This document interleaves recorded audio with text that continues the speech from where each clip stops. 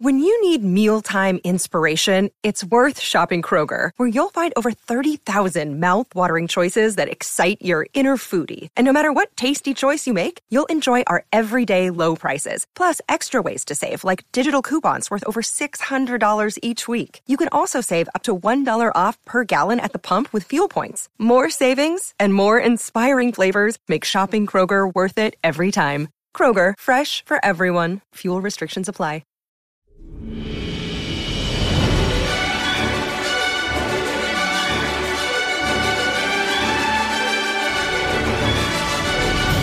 Hello there, and welcome to Thank the Maker, a podcast about heroes, princesses, scoundrels, hokey religions, ancient weapons, and all things Star Wars. I'm your host, Adam Russell. I'm your host, Ryan Key. Hey, guys. What's up? I'm Nick. I'm the other host. I was just saying hi to only you two. Hello.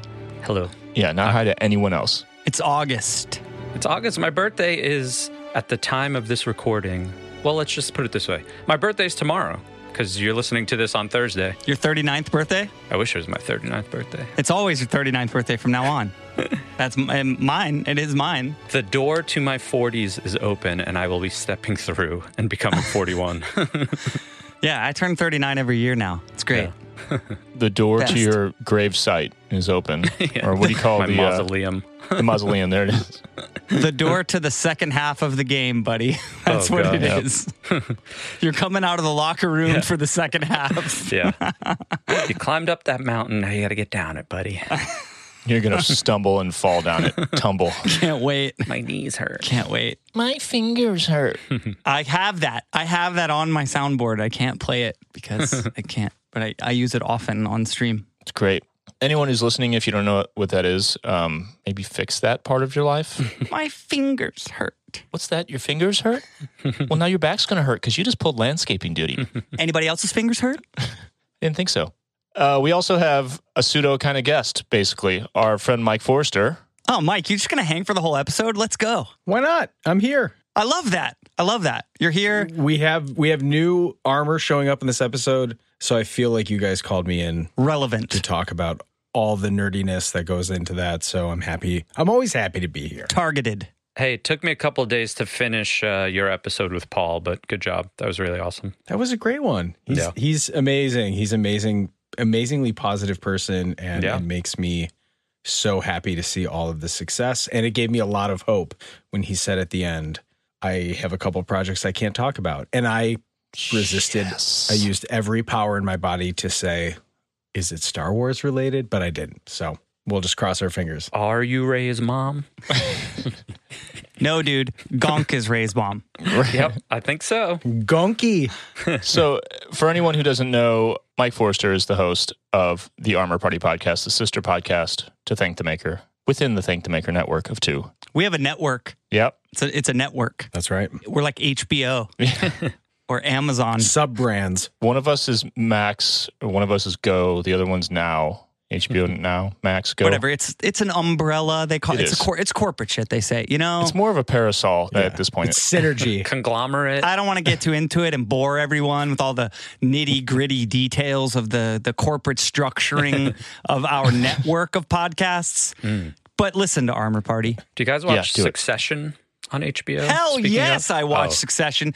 Season 3, let's go. Fantastic show. it's very good. Dude, what a program. I'm only a couple of episodes into season 2, so So season Watch what you 1 say. got kind of like, lukewarm almost review-wise. okay. And then season 2 is like through the roof. The reviews are like overwhelmingly all 100%. It's like really, really high. amazing. And the reviews of season 1, if you read them, talk about like, just wait. You got to wait. Right. And everyone I know that's watched the show is like, that's absolutely right. The first half of the season's kind of like Why do I care? And then it gets funny moments, but like, and then It the gets second dark at half the is end. like, holy shit. Yeah, yeah. And Yeah. dude, season 2 is so sick. Very excited. Thank the Maker, a Succession podcast. The show is awesome because it may be the best love to hate 'em show of all time. they're all Like, terrible people. like it for might sure. be the most like you are rooting for the worst human beings on earth to succeed and win and like not yeah. get hurt. It's so so messed up. So Somebody on Twitter finally got me. I've always like had it in the back of my mind to want to watch it, and someone on Twitter was like, "It's like Arrested Development, only not it like as far as the family structure goes." And like really, when you think about Arrested Development, they're not likable either, but it's a comedy. They're all turds, you know. This is kind of a comedy. This would be like black comedy. It's super dark. It's dark, but funny. And I'm like, you know what? This has got to be based in some sort of billionaire reality. You know, like this has to be what happens. Yeah, get to the chopper. Yeah. It's Catalina wine mixer. Let's go. You know?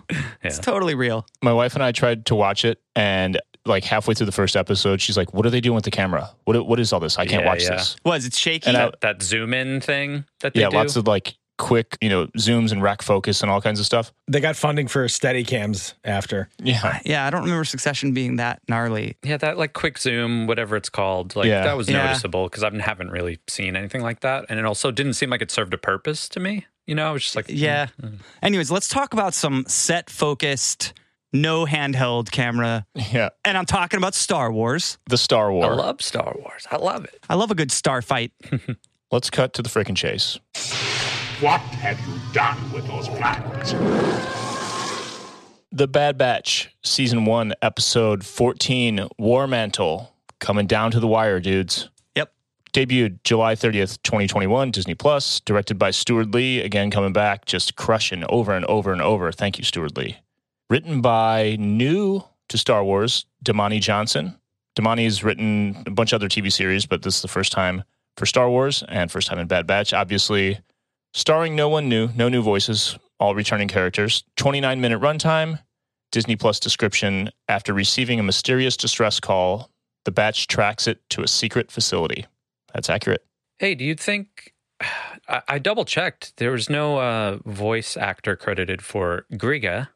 You think it's just D. Bradley Baker? It's got to be, right? For sure. Yeah. Okay. Yeah, I mean, in Rebels, it was him as well, so... Yeah, makes sense. What did you guys think? I freaking loved it. I assume you're going to say the same. Mostly just so stoked on the art, on the Empire, the base. I mean, it was so nostalgic in all of the best possible ways. Like the architecture, the computer screens, the control room with the red panels, straight up Death Star. The music was just sneaking around the Death Star. I mean, it was heavy-handed fan service, and I was there for it. Yeah. I think here's a thought. I think Omega and even Wrecker were left on the ship for a reason. I think that there was a purpose behind this episode being very much like not focused on the kid or Wrecker's one-liners, like creeping around the base, old school, original trilogy. That I think there was something to that. A trio. Yes. Mm-hmm. So I loved it. Yeah, I mean, I dug it for sure. I like the story beats. None of them like hit me over the head like, whoa, but it was all really cool. And I'm glad that they covered what they covered. And I'm just hoping that the next 2 episodes are the like, whoa moments, you know? For me, at the top of the episode, the chase with Gregor that's happening, we didn't know it was him yet. But as I saw him running, I was like, oh shit, who is this? Who is this? And then when Rex popped up, as soon as the hollow happened, I was like, all right, here we go. Here's our boy. And then he talked about another clone. And I was like, which one's it going to be? Yeah. Is it Wolf or is it Gregor? And it was just like hit after hit in this episode. And I'm really glad it was Gregor.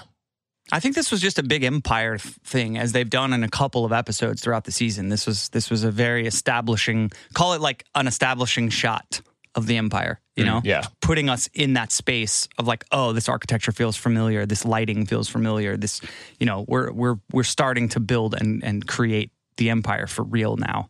This episode was about the TK troopers, the clones seeing them for the first time, taking the helmet off and realizing this isn't us anymore, we're being replaced, the Kaminoans being replaced. I mean, there was important story beats. They just weren't bomb drops. We're hoping for some type of, right? We've been hoping all season for some type of like, Omega is this, right? Yeah. Like we're waiting for that. And maybe we'll get that, maybe we won't, but they keep you entertained and they keep you pulled in even without those big bomb drops. I mean, I was fully just glued to the television watching this episode because it just felt like such a rad, nostalgic adventure in an Imperial base, you know? Totally. All right, let's do a quick synopsis.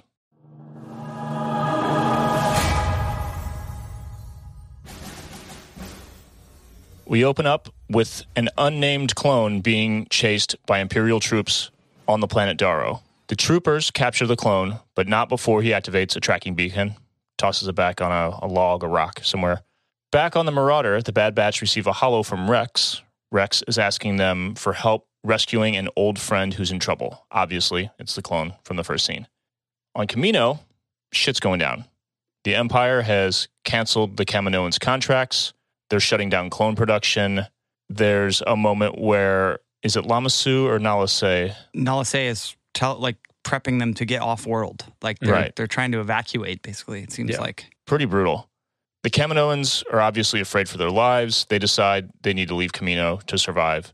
The Bad Batch, cutting back to them, arrive on planet Darrow and find the tracking beacon, but no clone. Hunter starts tracking the clone, whose trail leads them up a mountain where they detect a huge structure built inside. Super unexpected considering there were no known settlements on the planet. They decide to head up the mountain and check it out, but Hunter orders Wrecker and Omega to wait on the ship. Obviously, Omega is not pleased, but they wait on the ship. The structure turns out to be a huge military base built into the mountain. Yeah, to me, it just seemed like that base being inside a mountain just seemed like, I don't know if it was particularly G.I. Joe, but it seemed like G.I. Joe to me. Isn't there a specific base in a mountain in G.I. Joe? I don't know. Their base might be kind of in a mountain. Theirs or the Cobra peoples? What are they called? Yeah, they're called Cobra, but I'm not too sure if that's... It's definitely that vibe, though. I get that. Mm-hmm. One of our patrons says Cobra for sure had a mountain base. Confirmed. Size the limit. As they approach, they find this kind of lookout point, not makeout point, lookout point, where they can see down into the base that's dug down in the middle of the mountain. They can see kind of an opening, and there are a few squads of troopers. They notice a few clone commandos and some other who they think are clone troopers, but they have updated armor. Interesting. At this point, Hunter's like, dude, this is too much. We're in over our heads. We're supposed to just extract this dude. This is not a simple extraction. We need to bail. But Echo talks him into following through, hits him with a little bit of a guilt trip. We'll talk about this later. The Batch then go infiltrate the military base. Echo finds out from hacking in, scomping in, slicing in. There are 50 clone commandos and, get this, 1,000 TK troopers in the base. They don't know what the hell that means. We do, of course, as fans. TK troopers are the original trilogy troopers. They end up finding this unnamed clone in his cell. They tell him that they were sent by Rex. Turns out it is none other than Gregor. Griga. Our boy Gregor. Griga. We'll talk about Gregor later. We know him from the Clone Wars and Rebels. He's a good one. He's a good shit. They battle the troopers, trying to find their way out. It's a big blaster battle. They actually have a moment where one of the stunned troopers, because they're still using the stun setting, Tech removes one of the helmets, and it's not a clone. This is a big moment for them. They end up at the end of an exhaust port on the sheer side of a mountain. Hella fugitive vibes again. It was their only way out, so they had to take it. The idea is that the Marauder's going to pick them up on the side of the mountain, so they radio Omega and Wrecker. The Marauder shows up. They scoop up Tech and Gregor, but right as this is happening, a bunch of V-Wings start attacking the ship. They have to kind of veer off, and they get in a little bit of a dogfight. Echo and Hunter are still waiting at the end of that exhaust port. They've got troopers coming at them. It's very like Indiana Jones, too. What am I thinking? What's the scene? It's Raiders, right? In Raiders, when he's running towards the plane. Yeah. I hate snakes, Chuck. I hate them. That. The ship flies back to scoop up Echo and Hunter, but Hunter doesn't make it. He falls down the side of the mountain. Everything, the shit's completely hitting the fan. The V-Wings continue to attack the Marauder as it flies off. The ship is in super rough shape, and they're kind of at a crossroads where they can either go back and get Hunter and risk just getting blown out of the sky, or they can bail, get up in orbit, and then jump to light speed. Hunter orders them to leave. I'll get back somehow, I'll be okay, essentially. So they leave him. Back on Kamino, Rampart shows up in full ruthless Third Reich mode. Tells Lama Su that he found Nala Se trying to flee Kamino. I wonder in this moment whether he knew that Lama Su was in on it, or, you know what I mean? Yeah. Was the vibe like, oh, hey, I busted you both, or hey, I busted this one? What do you think about it? You know what I mean? I don't know. He seems to have a plan. You know, I mentioned a couple episodes ago, he's very Thrawny. So Rampart, I would assume that he kind of just knows, you know, like I don't think the Kaminoans with their long ass necks are really sneaking around anywhere. So Rampart probably knew. Yeah. Anyway, like I said, he hits him with the real Nazi shit, tells Nala Se, I have use for you as a scientist. You're going to stick around and do our bidding, essentially, but no use for Lama Su as a politician. Bye-bye, Lama Su. Doors close. Sketchy. I was expecting to hear like a blaster right there. Yeah. When the doors close. Yeah, but you didn't. Yeah. So we'll see. Final scene, Hunter in the Imperial cell. Our boy Crosshair shows up and hits him with a very like Darth Maul in the, you know, final arc of the Clone Wars line. I was hoping for the whole squad, but you'll do. Roll the credits. Mm-hmm. Like that. Crosshair's music is just so awesome. I know, dude. The music at the very end of the show before the credits roll in the black screen was so cool. All that distorted synth. Weird like notes. Ugh. Yeah, so sick. The whole score, in addition to the OT throwback stuff. There was a lot of OT throwback in this episode. In addition to that, it had that ominous synthy vibe the whole time that let you know right out of the gate, this episode is not f***ing around. We're not going to be eating Mantel mix in this one. Like shit's going down. Few things to discuss. Nick, what was the one you brought up? We've been looking forward to what happens to the Kaminoans and like what happens to the facility, what happens to cloning, all this stuff. Like, I'm just wondering I'm hoping that those wound up being like full on episodes or arcs where we get to really dive deep into what happens, what the Empire does with them. But I'm wondering if we just got that all in this episode, you know, like that blast door closes on Lama Su. Is that the end? He's just going to jail. And then Nala Se is just going to go and be a scientist now. And like, maybe that's the end of the Kaminoans. Well, I mean, we know from The Mandalorian that Dr. Pershing, like their science division, their science core, whatever you want to kind of call it, lives on in the form of Dr. Pershing. Yeah. Whether or not the Kaminoans as a species live on to be a part of that, I guess we'll find out. Yeah, who knows? Interesting, though. It's just more like, I know we've kind of wondered what happens with them, you know, and like, did we just see all of that in about 30 seconds in this episode? I'm hoping not, but kind of crossed my mind. A couple things I thought were interesting. Going back to the stun setting, like we mentioned earlier, at the very beginning when they're chasing Gregor, did you notice? I can't think of a single time where we've seen this yet in Star Wars where he gets stunned, but it clips his leg and it takes him down. Yeah, that was interesting. Have we seen that before? No. You know what I took that as? He is a clone commando. And I feel like later in the episode, they were stunning who I presume is Scorch, the clone commando. And it took a few stuns to get him to go down. So I wonder if Gregor, he was kind of like had half of his kit on. So I wonder if it was the clone commando kit is actually like legit, you know, and it takes a little bit for the stun setting to work on a clone commando. Mike, you know anything about that? Like the difference? I mean, it makes sense. It makes sense. I mean, we haven't, you know, Star Wars armor has always been aided by the plot. Yeah. And so there's really no, at least canon other than Beskar and Durasteel for the Mandalorians kind of show. I mean, there's always been an argument that I can't remember, I'll have to look up the name of the canon Stormtrooper armor material, but it's supposed to absorb blasts and it doesn't kill the trooper inside, evidently. Yeah, but it's not metal, right? It's not metal. No. Yeah. It's some kind of plastic composite spacey sounding name, right? Yeah, it's called I'm like ABS plastic, but that's not the truth.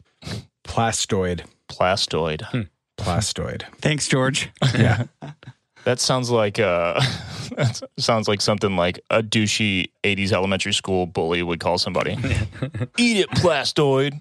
You like Star Wars? Plastoid? I could just see him explaining. So it's called Plastoid. And people are like, did you just make that up? It's like, no, actually, I wrote it down like 15 years ago. It's always been that. It's like, I'm pretty sure I just made that up, George. Like, no, I've always had that name. And now it's canon. It was always part of the plan. Echo. Let's talk about Echo for a minute. I feel like it's been a while since we got anything character development wise for Echo, or even anything like reinforcing his character stuff. He's kind of taken a back seat to a lot of other stuff for half the season. He's got some lines here and there, but no focus. But here, when there was, we didn't mention this in the synopsis, but there was a little bit of question as to whether or not to even go pick up this reg, this unnamed reg that Rex is telling them to get, because they were on a mission for Sid. They had to break away from that. And it was like, okay, money for food or doing kind of the right thing.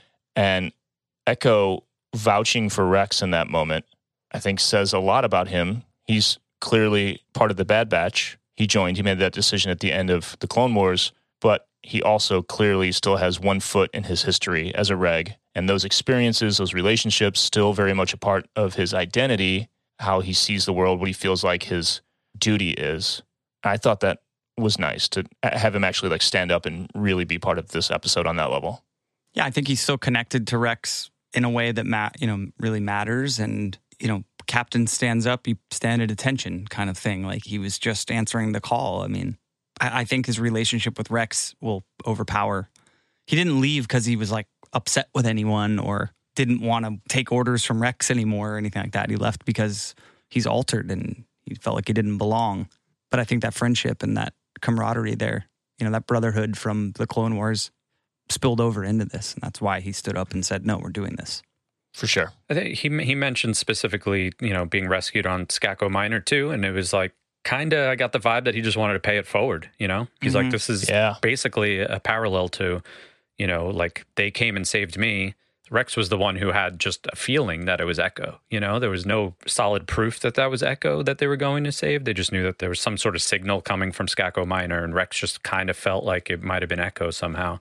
So I just get the vibe too that Echo wants to pay it forward. And like, this is the same scenario. There's one clone in there. We can't give up on him. Yeah, Rex saved him. So as soon as they got that holo with the, yo, I need your help, what else would he do but return the favor, pay it forward, like you're saying? I wonder if in the holo he was like, I gotta go. I wonder maybe he's like just on a mission right now to like grab a bunch of clones.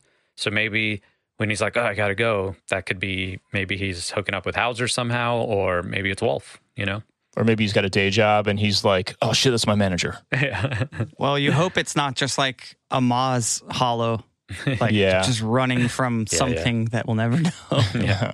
Wait, isn't there a comic about that stuff with Maz? Didn't they kind of fill that? I don't know. Sure. I hope so. I haven't gotten deep into comics, but I sure would like to know like what the floating camera situation was that was following her around in that whole scene. All right, let's do one item in a certain point of view. A certain point of view? Many of the truths we cling to depend greatly on our own point of view. What's up with Gregor's voice? You guys are going to know better than me because I'm not familiar with the character from Rebels. He had a completely normal voice in the Clone Wars when we met him.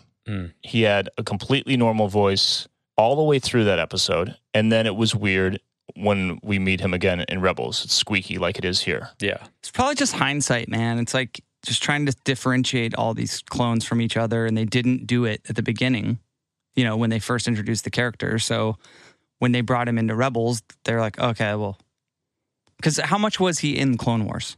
I think just an episode. One episode about him. The idea was, well, we'll talk about this in Den of Antiquities, but so think about what they've done with his performance and, really separating each character by voice, right? So I'm sure it was straight up like he was only in one episode. No one will know, even though of course we will know, but no one will know. So they created a voice for him to like differentiate his character and stuck with it. Obviously, I got it. I'm ready. He had a normal voice and then he got blowed up. That's what people were saying. I did a little reading. That's what people were thinking because he was presumed dead at the end of that episode because he kind of sacrificed himself in a way, just went into what seemed like a suicide moment to kind of, because he had amnesia. He came back around. We'll talk about this. Could have just got rattled and now he's got a little tick. His larynx got blowed up. His PTSD. Yep.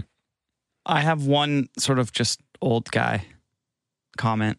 See what you guys think. Wasn't a huge fan of the troopers with the like lit up visors. The clone commandos. The commandos in this, because to me, that's the kind of stuff that is like, it would be easy to stay away from that stuff to keep everything really connected. Not like we need original trilogy only all the time, but to keep it connected to that. Like, that looks like so far beyond ahead technology, that stormtroopers are as we know them, and they're like going to get rid of that. They're never going to use it again. You know what I mean? Like, there could have been big badass troopers without that. I don't know.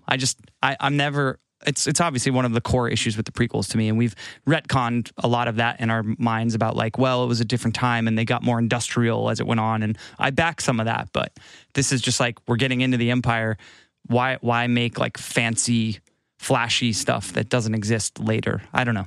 I have a response. Didn't love it. When does Republic Commando, the game, take place? Like, it's definitely back a few years in the end of the Clone Wars. Yes. That's an old game, though, right? Well, it was canonized by the Clone Wars because Gregor was a Republic Commando. Right. So in the Clone Wars series, it was canonized, even though the game itself is kind of in that limbo. Yeah, okay. Republic Commando was set during Attack of the Clones. I think this was a Filoni treat for people who have followed along with Star Wars for that long. Yeah, because he loved that game. For sure. And I think that's really what it comes down to. And I honestly don't think that we'll see any relevance to, I mean, the clone commandos are essentially training their replacements, and hence and then they'll be phased out. Right. Hence Gregor's comment of like, why would anybody stay there? They know that they're training their replacements. Here's a final kind of real world example of something that gets potentially axed because it's just unnecessary. This light up visor situation is just like, it's like a touch bar on a MacBook Pro. That thing's going to go away. Nobody cares about it. You know, it's like, oh, look at this cool new thing we can do with this technology. Now this is just kind of in the way. Right. We're going to ditch that now. So maybe it's that. If you want to really. I mean, I'm making this up too as we go. Like, troopers become disposable from this point on. They're literal just like devotees of the Empire. Like, people so don't spend any money on the gear. Yeah, exactly. So like, clones cost money, the armor, Kamino was like maybe pumping money into them and upgrading them to the point of being commandos and spending money on that. So now like TK troopers are just literal trash, like cannon fodder. So yeah, that's probably why that technology went away. I just made that up. Thanks. I back that. It's good. For over 1,000 generations. It is the dark saber. Run! Oh gosh! It's a Kalikori. A Sith wayfinder. Dark science. Cloning. Secrets only the Sith knew. Right out of the gate, the first scene with the chase, somebody mentioned this online, and when I watched, they actually showed side by side how much the chase with the flashlights and crap and like the sort of moonlight on the horizon looked just like E.T., the intro of E.T. Great. Love that. I need to watch E.T. I'm going to put that on. Wait, like you've never watched it before? No, like I haven't watched it since a kid for sure. I have not watched it with adult eyes. Dude, holds up. Yeah, 100%. The pace is definitely dated, but I'll throw that on my tour playlist. I'm going to have plenty of time sitting around. Yeah, but pace aside, dude, if it doesn't cause you to weep, you have no soul. When Elliot and E.T. are on the like the medical, they're in the tent together. Like, dude, it holds up. That is one of the most heart-wrenching things I've ever seen in my life. 100%. Dude. When I was a kid, my mom let me watch it for some reason. I'm like 5, 6 years old. And when I asked, I'm like, what is E.T.? And my mom is like, I don't want to get into like explaining that there might be extraterrestrials and all this. This is too much for a very imaginative kid. So she said he's a monkey. And so when we went to the zoo, my mom was like, he's a monkey. And I was like, okay, E.T.'s a monkey. So we went to the zoo and my mom was like, you cried because we went to the monkey house and I looked for E.T. And then we had a talk. The universe is very large. I don't remember asking. I mean, I saw E.T. super young. I had an E.T. stuffed animal. I was obsessed with it. Yeah. And I don't remember asking about it, but somehow I feel like I knew or I was told or something, that he was an alien, like in some way, but I don't remember. I don't remember asking, but either way, what a film. Mike, your mom's weird. I have a good quick E.T. stuffed animal story since you said stuffed animal. Okay. The first thing I ever stole, I don't know how old I was an E.T. stuffed animal. First of many? Yeah. But it was more like I grabbed it. You're so punk rock. You're so punk rock. No, but I was literally like 2 or 3, you know, like yeah, you were born still punk being rock. held. So Long Like, Island punk rock. of my you. aunt and my mother, we were in like I don't know, some sort of like, I would call it a stationery store, you know, like a place you would get like greeting cards and stuff like that. But they had little kind of almost like vinyl, but stuffed animal E.T. And I just walked out with it. And my aunt and my mother had no clue. And by the time we got to the car, they were like, what do we do? What do we do? And they just got in the car like, we got to go. Let's get out of here. So I stole at the age of like 2 or 3. I'm going to guess it was like 2, honestly. That's great. Destined for a life of crime. Yeah. And the Yoda that was in that was great too. Oh, yeah. Yep. Yo, this is a perfect time to mention that E.T. sees Yoda and goes, "Rah!" and like has a reaction there. Mm-hmm. Yeah. That's canon because the E.T. species exists in Star Wars. Yeah. Oh, yeah. So weird. cool. They were in Attack of the Clones? Yeah, in the Senate. Yeah. Yeah. I think it was, yeah. Or was it Revenge of the Sith? Yeah, I mean, they're in the Senate. I think don't they're- remember which one it is. Either way, technically E.T. is in the Star Wars universe. The movie. Amazing. Back to the den. War Mantle. Project War Mantle, title of this episode. The name referring to the transfer of the mantle of military power, of course, to a new generation of soldiers, being the human conscripts. First mentioned in Rogue One. We mentioned this the first time this came around. It was one of the files in the Scarif database when they were going through trying to find Stardust. Just a little like cornucopia of canon that they used in Rogue One. Let's drop all these. Warp speed tracking. Mm-hmm.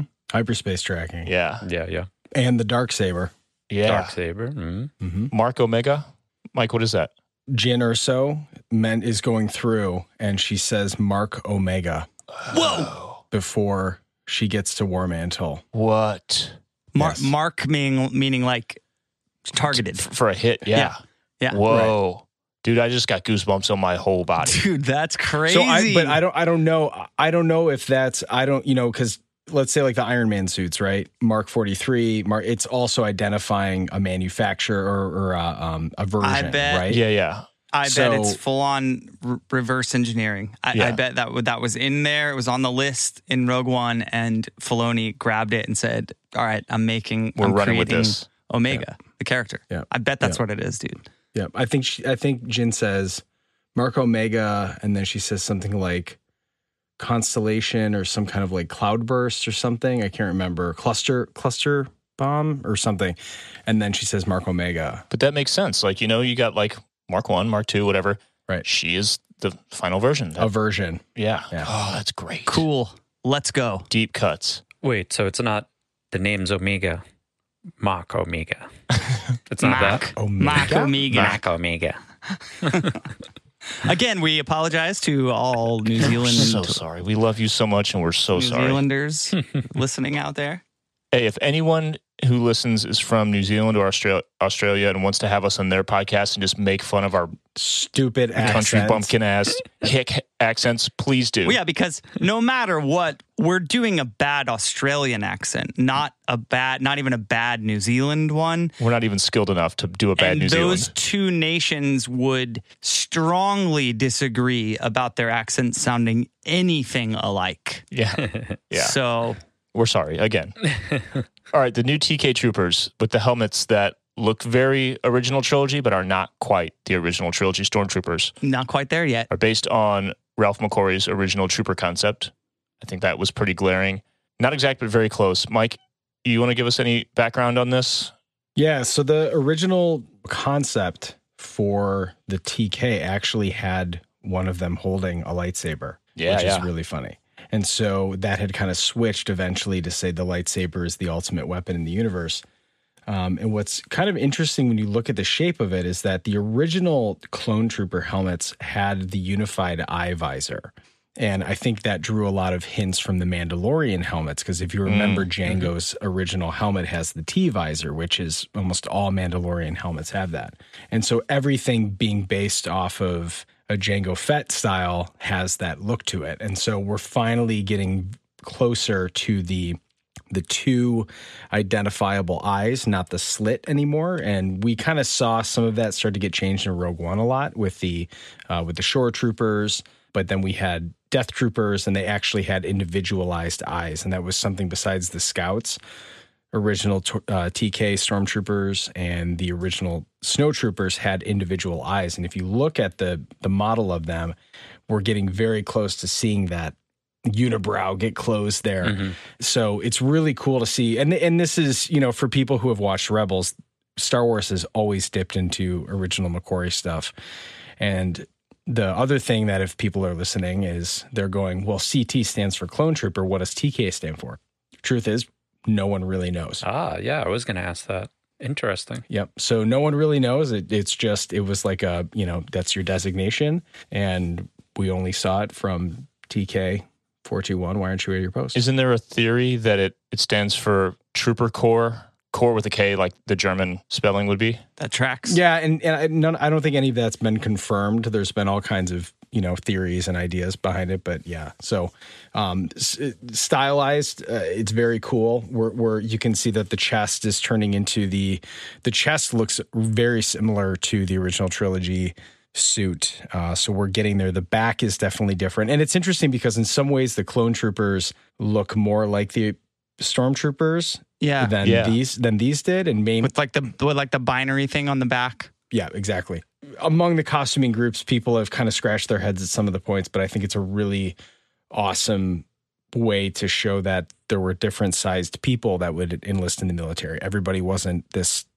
Every person is exactly the same 6 foot clone troopers. So I think it's going to start to show a little bit of how the stormtroopers were made to fit conscripts, not just the same trooper. So I'm very excited to see where we go from it, and I'm very excited to see that eventual transition into a fully blown, would be technically phase 2 stormtrooper, which is really cool. And it makes sense when you think about like the amount of time that passes between like generations of hardware, in our world, but also the amount of time that passed in the prequels between phase 1 and phase 2. Right. So at first I was like, really, they're going to do another interim version? But then I thought about, kind of did the math, like, oh, yeah, they wouldn't drop one right now and it's another 19 years or more that they run with it. They would have an interim one. Right. And so we know that. I think what we established a timeline. Yeah, it is probably 20 years before we see the next time I think that we see a TK is actually in Rebels. And so what yeah, so that's probably 50, so about 15 years. We're in 19 ABY right now, or BBY, sorry. Okay. The Mastiffs, the dogs, the gross spiny-backed devil dogs that we see at the beginning of this episode being used as like tracker dogs. We've seen those twice, I guess, total. It's a little bit like Frog Lady, though. Like, we're going to call the dogs Mastiffs. You get it? Like not Mastiffs, but Mastiffs. Like the same, but like different. But like different. Like alien dogs. No. Theirs goes dan dan dan da da dan dan dan dan dan da da dan dan. But mine goes dan dan dan da da dan dan ba dan dan dan da da dan. Oh, I see. Yes. Explaining to Kurt Loder why it's not infringement. What a moment. And then Lucas is like, no, it's always been Mastiffs. I wrote that down 30 years ago. It was part of the plan. It's always been. Alien dogs. I love Nick's Bill Clinton version of it's definitely Bill Clinton. George Lucas. Yeah. These dogs are called Mastiffs. I did not have sex relations with that Mastiff. Too political. Yeah. All politics, all the time. The whole podcast is about politics. The whole thing. I'm never listening to your shit again. God. I come here for Star Wars, not politics. We met them in the Tusken village where Anakin killed not just the men, but the women and the children. Dude, the meme you posted today was so good. Kills an entire village. Padme smiling, punches someone. I don't feel safe. So good. And then we see them finally again in Mando in the that little it was like a canyon, right? Canyon, yeah. Tusken Raiders had him. Yeah, the one ran up and Mando was like, he's a good boy, and everything was fine. Chapter 9, right? Sure. Cobb Vanth. Oh, yeah. There we go. When the Marauder is getting hit by all the V-Wings and they're at the end and like potentially going to go down and all this kind of stuff, Omega plugs in Gonki into the ship to like... Rey's mom. Yeah. You mean? Yeah. Rey's mom, the Gonki, is finally given a purpose in the Star Wars universe. Yeah, they're giant batteries. They're like Mophis with feet. Yeah, now we know. Great. Until this episode, they just went gonk.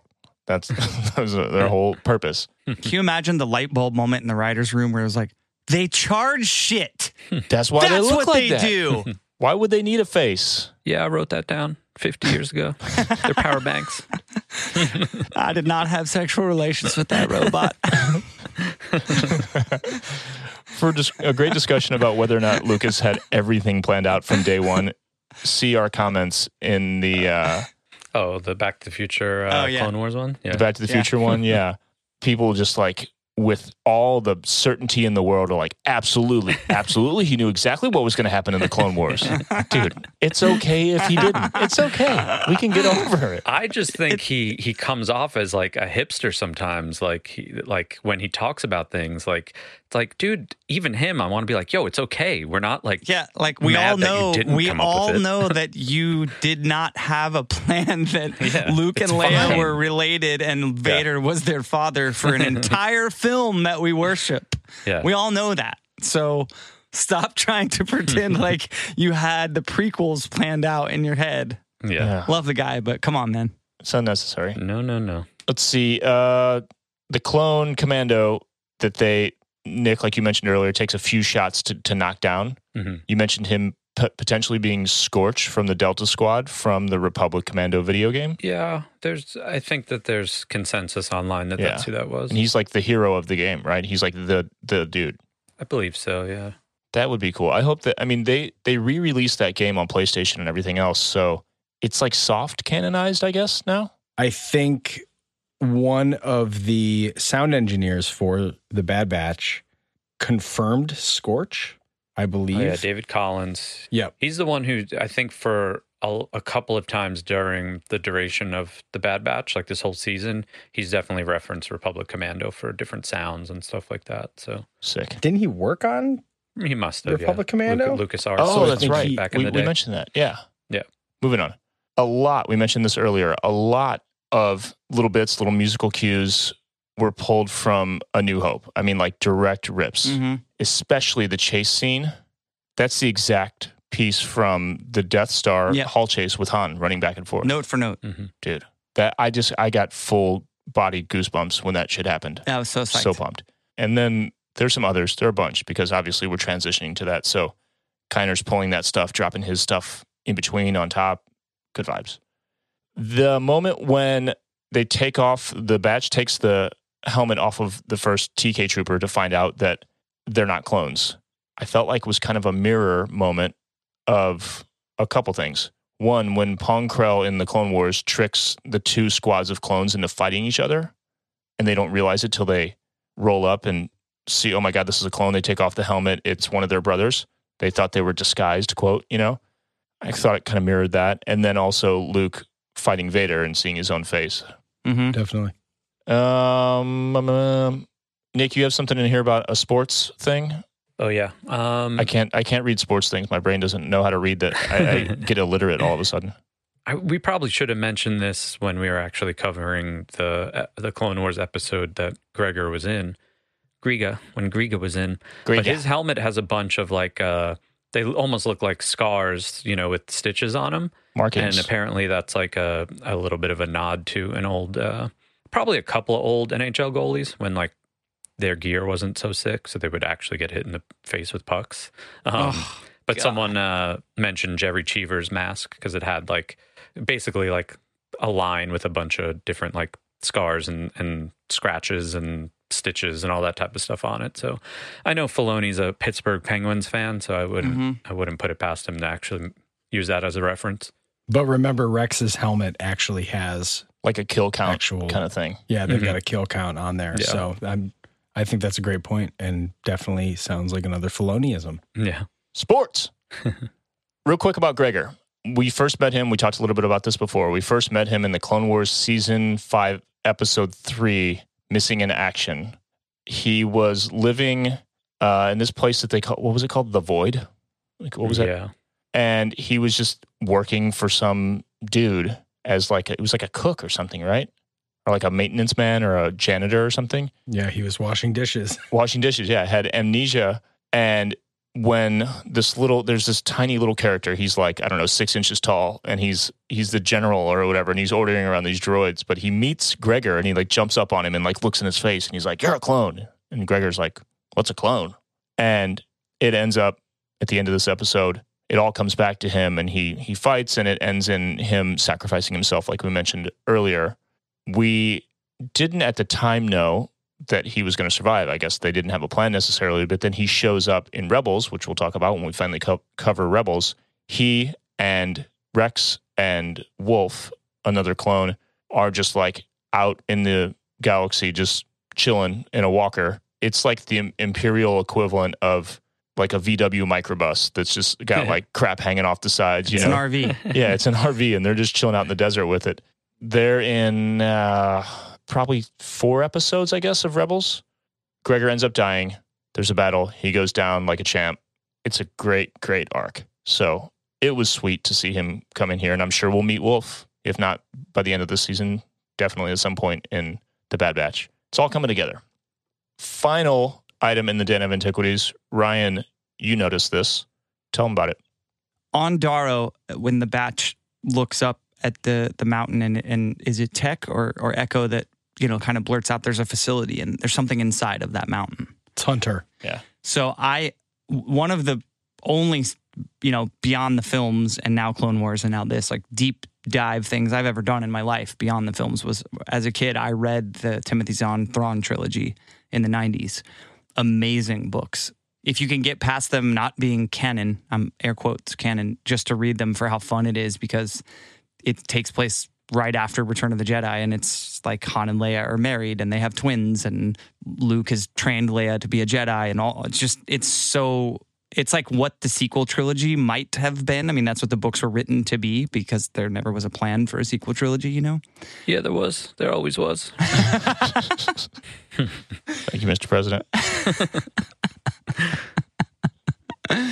There always was a plan. So anyways, there's something inside that mountain, throwback, I think, to Mount Tantus, which is in the Thrawn trilogy. So it's a mountain that Palpatine used to hide a bunch of stuff. It's known as like a secret storehouse. So in the mountain there was objects and trinkets of unspeakable evil, as well as mementos from conquest of the Empire. His most private treasures were hidden in a massive labyrinth designed by Garbo V. Droz in the mountain's bottom chamber. But the coolest thing here, in the book, the mountain and its storehouses were guarded by a dark Jedi referred to as the Guardian. And inside one of the like deep chambers of the mountain, there were Sparti, Spaarti, which I think was pre-Camino. Like that was just Timothy Zahn just came up with that. I may be wrong here. Someone could correct me, but I think that's Timothy Zahn's sort of writing of like where cloning came from. So Sparti cloning cylinders, which were used by Grand Admiral Thrawn to create a crew of clones for his new fleet of dreadnoughts. So all that to say, and I'm pulling all this from Wikipedia, but I remember it from the book, and I just, as soon as he was like, there's something in that mountain, my ears pricked up like, ooh, is it going to be like a secret, this is where they're bringing Nala Se to like do secret experiments or what, you know what I mean? I immediately thought that he was tying into the book, and who knows if there's any nod to that or not, but it's the first time we've ever seen a facility inside of a mountain like that, you know, that I think in my mind throws back to Mount Tantus, as it's called in the books. How much you want to make a bet I can throw a football over them mountains? That's all I could think the whole time you were talking. All right. That's all I have on Mount Tantus. I love you. I know.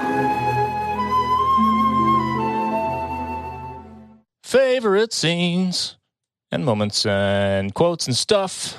What's your favorite scene? Tell us, folks. Definitely it's not one scene, but just being inside that facility and feeling like I was inside the Death Star. Yeah. That whole thing was just, that's what made the episode for me. It was awesome. I mean, even like I mentioned this at the top of the episode, the scene where they're in like that control room and it has kind of the red paneling on the walls and stuff like totally, yeah. Nothing really happened in that scene, but I was like, whoa. You know? Yeah, that actual control panel was for sure a slice of the cell block area. Yeah. For sure. Yeah. It was, so that whole sequence for me, just the really, we're really starting to get those like light panels in the walls from the Death Star and the Star Destroyers. Like, it's just so sick. I have chills now talking about it. So sick.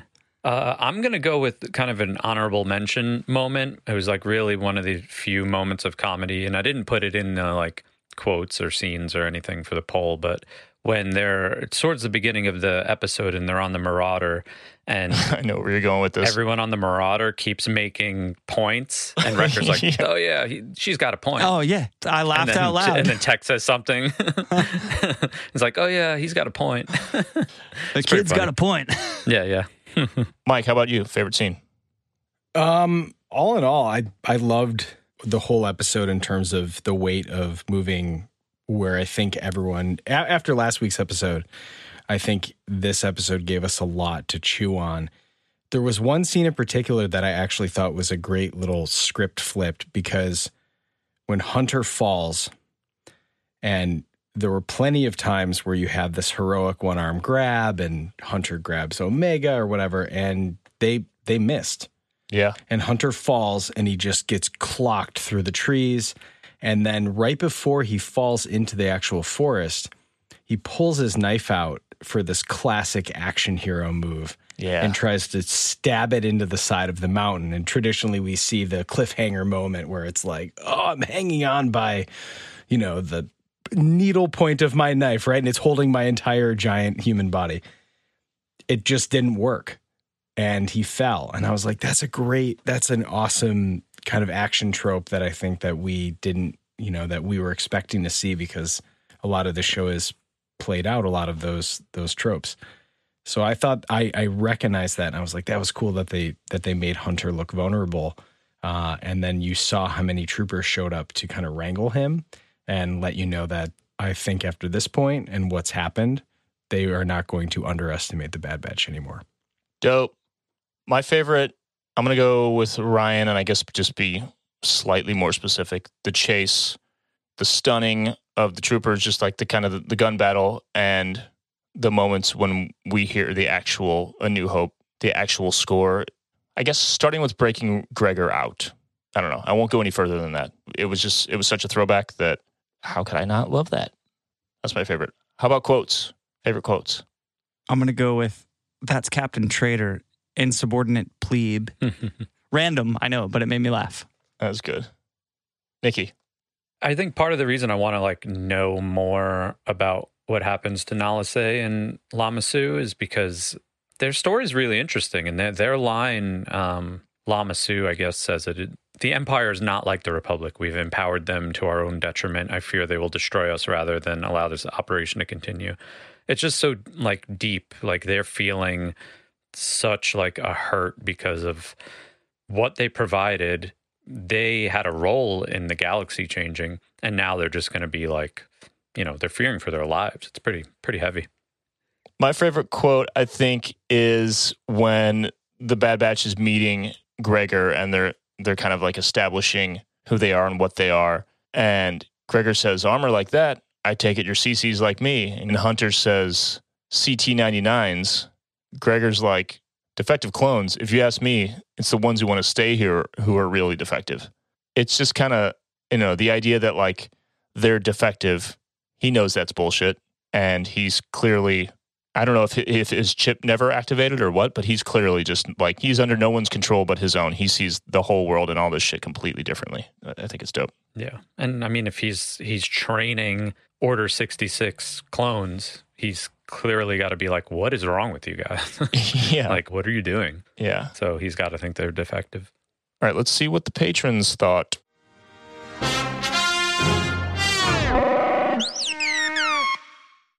Favorite scenes, we of course polled the patrons like we do every single week. We have 5 nominees for favorite scenes, and they are the following.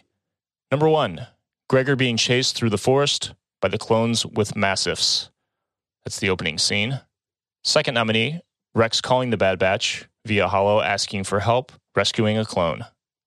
Third nominee, the Bad Batch rescue the clone from captivity, the Gregor reveal. Fourth nominee, Omega pilots the Marauder and helps Wrecker rescue the Bad Batch. That was a really dope scene. Fifth and final nominee, Rampart informs the Kaminoans of his future plans for them after cloning has been decommissioned. Sorry about ya. Bye. Would you say bye?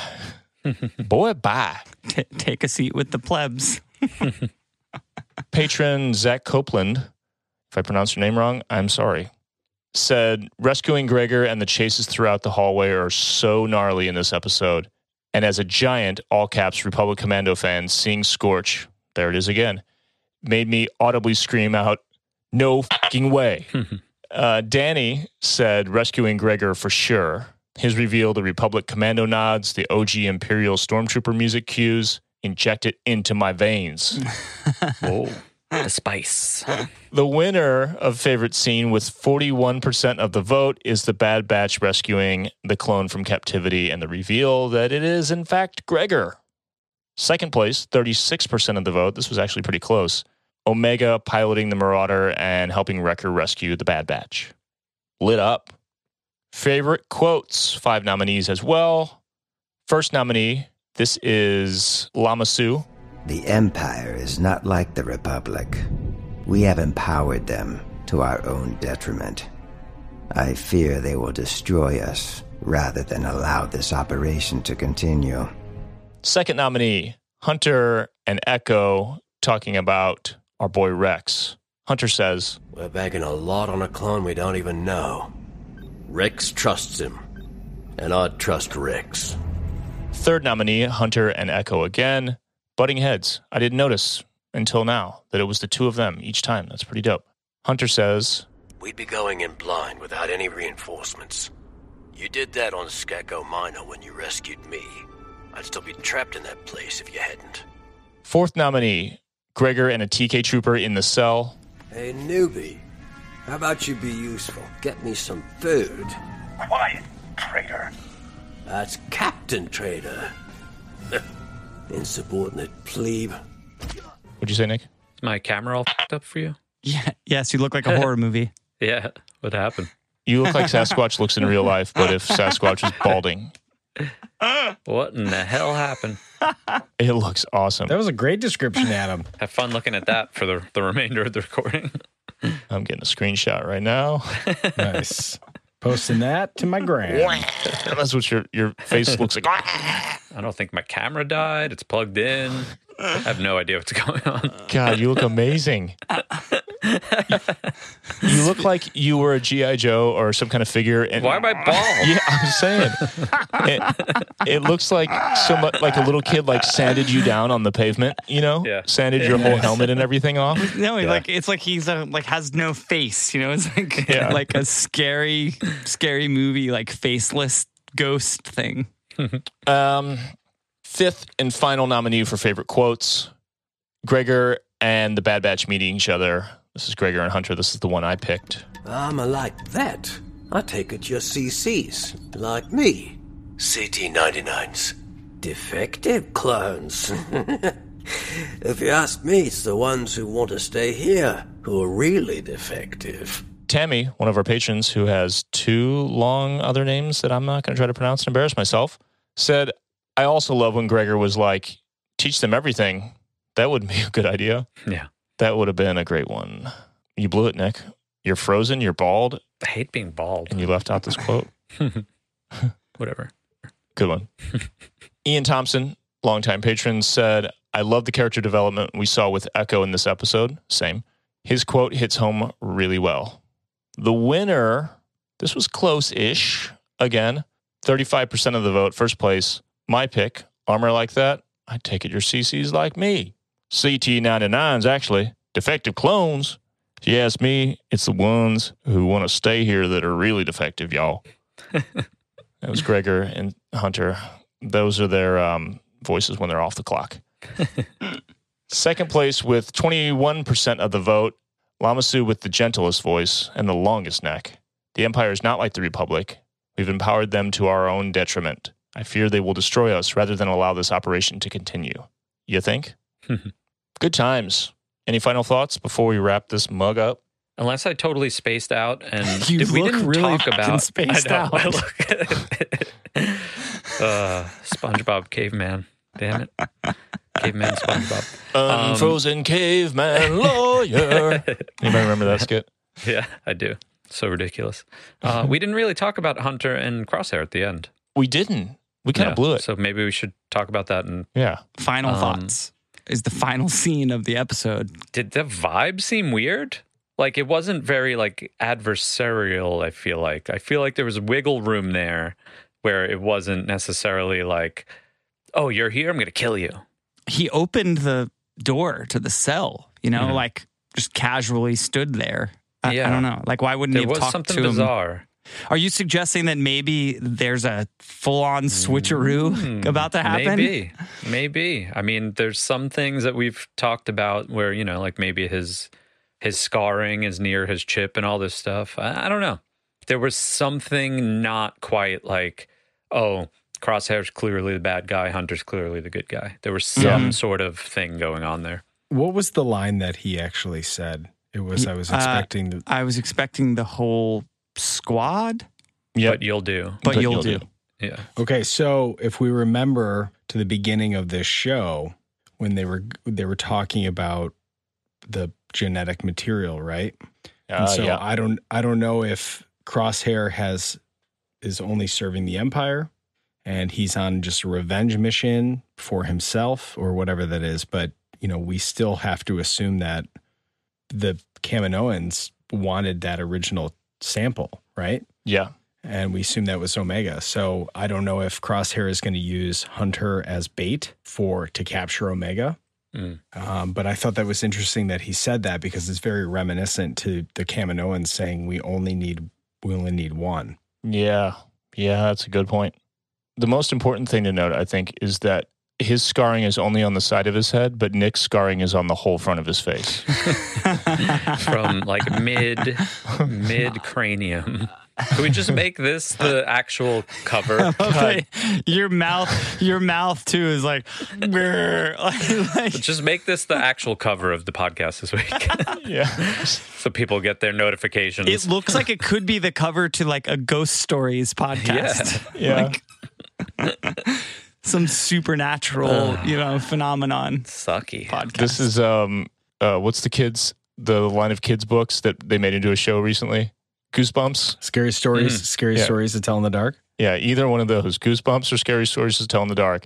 If I saw Nick's current state on a cover, I couldn't have that book anywhere in my area when I was trying to go to sleep. Oh, God. This is definitely turning into a Discord emoji. Yeah, please do. Yes. Well, we're going to need Twitch emotes, so there you go. Yeah. All right, Ryan Key, wrap us up with a quote of the week. I've got a good one. I kind of want Nick to read it, though. Give it a whirl. All right. The story being told in Star Wars is a classic one. Okay, for real, though. This tells you that it was planned out all along, every part of it. Yeah. In fact, it was planned before he was even born, according to him. So. Because, quote, the story being told in Star Wars is a classic one. Every few hundred years, the story is retold because we have a tendency to do the same things over and over again. Power corrupts, and when you're in charge, you start doing things that you think are right, but they're actually not. The man himself, George Lucas. And I think that's just a cool, relevant quote because of how heavy-handed the Empire is becoming right before our eyes with the Bad Batch. It's awesome. Once every 100,000 years or so, when the sun doth shine and the moon doth glow. Yeah. Yeah, that. I also agree. Star Wars has always been political. That's a fact. Yeah, that's why we're such a political show. I know. Too much politics. That's why we're a politics-only podcast. If you just mention Star Wars, it's political. I get it. Dude, you made a joke about George knowing the whole story before he was even born or before he even wrote it, whatever the joke was. Every 100 years or so, the story gets rewritten. But there is an awesome, amazingly done short, which you guys may or may not have seen. I think it's called Star Wars Origins. It looks phenomenal. Like, I, of course, have notes. I, of course, have, like, feedback on, like, what I feel I could have made it better because it was a no-budget short or whatever. I don't want to spoil anything, but it had some budget. I mean, let's be real. Right. Yeah. Like, they spent some money, but I can't imagine they went in, no budget in, like, the indie filmmaker sense. Right. It is an amazing concept, and I won't say much else because I don't want to ruin it. Along the way, you're like, that line's kind of cheesy, or that shot could have been better. when it hits at the end, dude, I choked up. It's damn good. So check that out. We'll put a link in the show notes probably. All right. Everyone, thanks for being here. Mike, thanks for hanging. Thanks for having me. Yeah, thanks, fourth host. If you want to listen to more Star Wars stuff, of course, check out Mike's podcast, Armor Party. It's all about costuming. You want to tell them anything? You mentioned you had a big guest on recently. Anything before we go? Yeah, we had I think the show is really starting to hit its stride in terms of connecting with people who are interacting with it. And there's something really cool about deep diving into what got people started, because it's so easy for people who are looking at getting into costuming to assume that everyone they follow, because they make awesome stuff, started out that way. And so I think it's really making the hobby a little bit more approachable. And it's been very cool seeing everybody share what they're working on, and it's kind of turning into a big, you're just sharing work in progress, and the community is responding really well to it. So this week, past week, we had one of the actors from The Mandalorian on, and he was fantastic. It was our longest episode yet. It was so good. Yeah, he's just the kindest person. Paul Sun-Young Lee, who's Carson Teva in season 2. And next week, we have Ray Kennicks, who is a fantastic Ahsoka cosplayer. And I'm super excited to share that with everyone because she's I'm friendly with her. We met a little bit at a celebration. She might not be friendly with the way your face looks now. She would run. That's what I looked like when I met her. It's still that way. Yeah. That's exactly you when I walked that up to her. excited to see her. Yeah. So there will be a new episode a few days after this one drops. Every other Tuesday. Dope. Where can they follow you on social media, Mike? I'm most active on Instagram. That's the easiest one for me and the one I like the most. So follow us at Armor Party Show on Instagram. And we are the process of updating and adding episodes to our YouTube and also on Facebook, if that's the thing you like to do. But Instagram is definitely the best way to get a hold of us. So sweet. Find us there. If you want to follow this podcast on social media, you can find us on Instagram at Thank the Maker Pod, on Twitter at Thank the Maker. My personal stuff is all at Adam the Skull. Mine is at William Ryan Key. And I'm at Nick Bayside on both Twitter and Instagram. And please give the Radio Show a listen. Episode 7 is out right now. I have 3 more episodes until I hit that 10-episode mark where I will have played 100 different artists, and I'm loving it. It's a lot of fun. Also, if you want merch, if you want t-shirts, blouses, tops, whatever you want to call them, depending on where you're from in the world, thankthemakermerch.com is where you can go for that. I promise the Super Bad Batch shirt is going to get up before the series ends. If it doesn't, I'm an idiot. Blowing it. You have 2 weeks left. Mike made it, and it's great. Thank you, patrons, for listening. If you want to be a patron who hangs out while we record this podcast live and you hear all the crap and all the stuff that doesn't make it and the fumbles and just the kind of the behind-the-scenes vibe, we have a tier that lets you do that. It is the Jedi Council tier. Patreon.com/ThankTheMakerPod is where you can find that. Check it out. Until next time, may the Force be with you.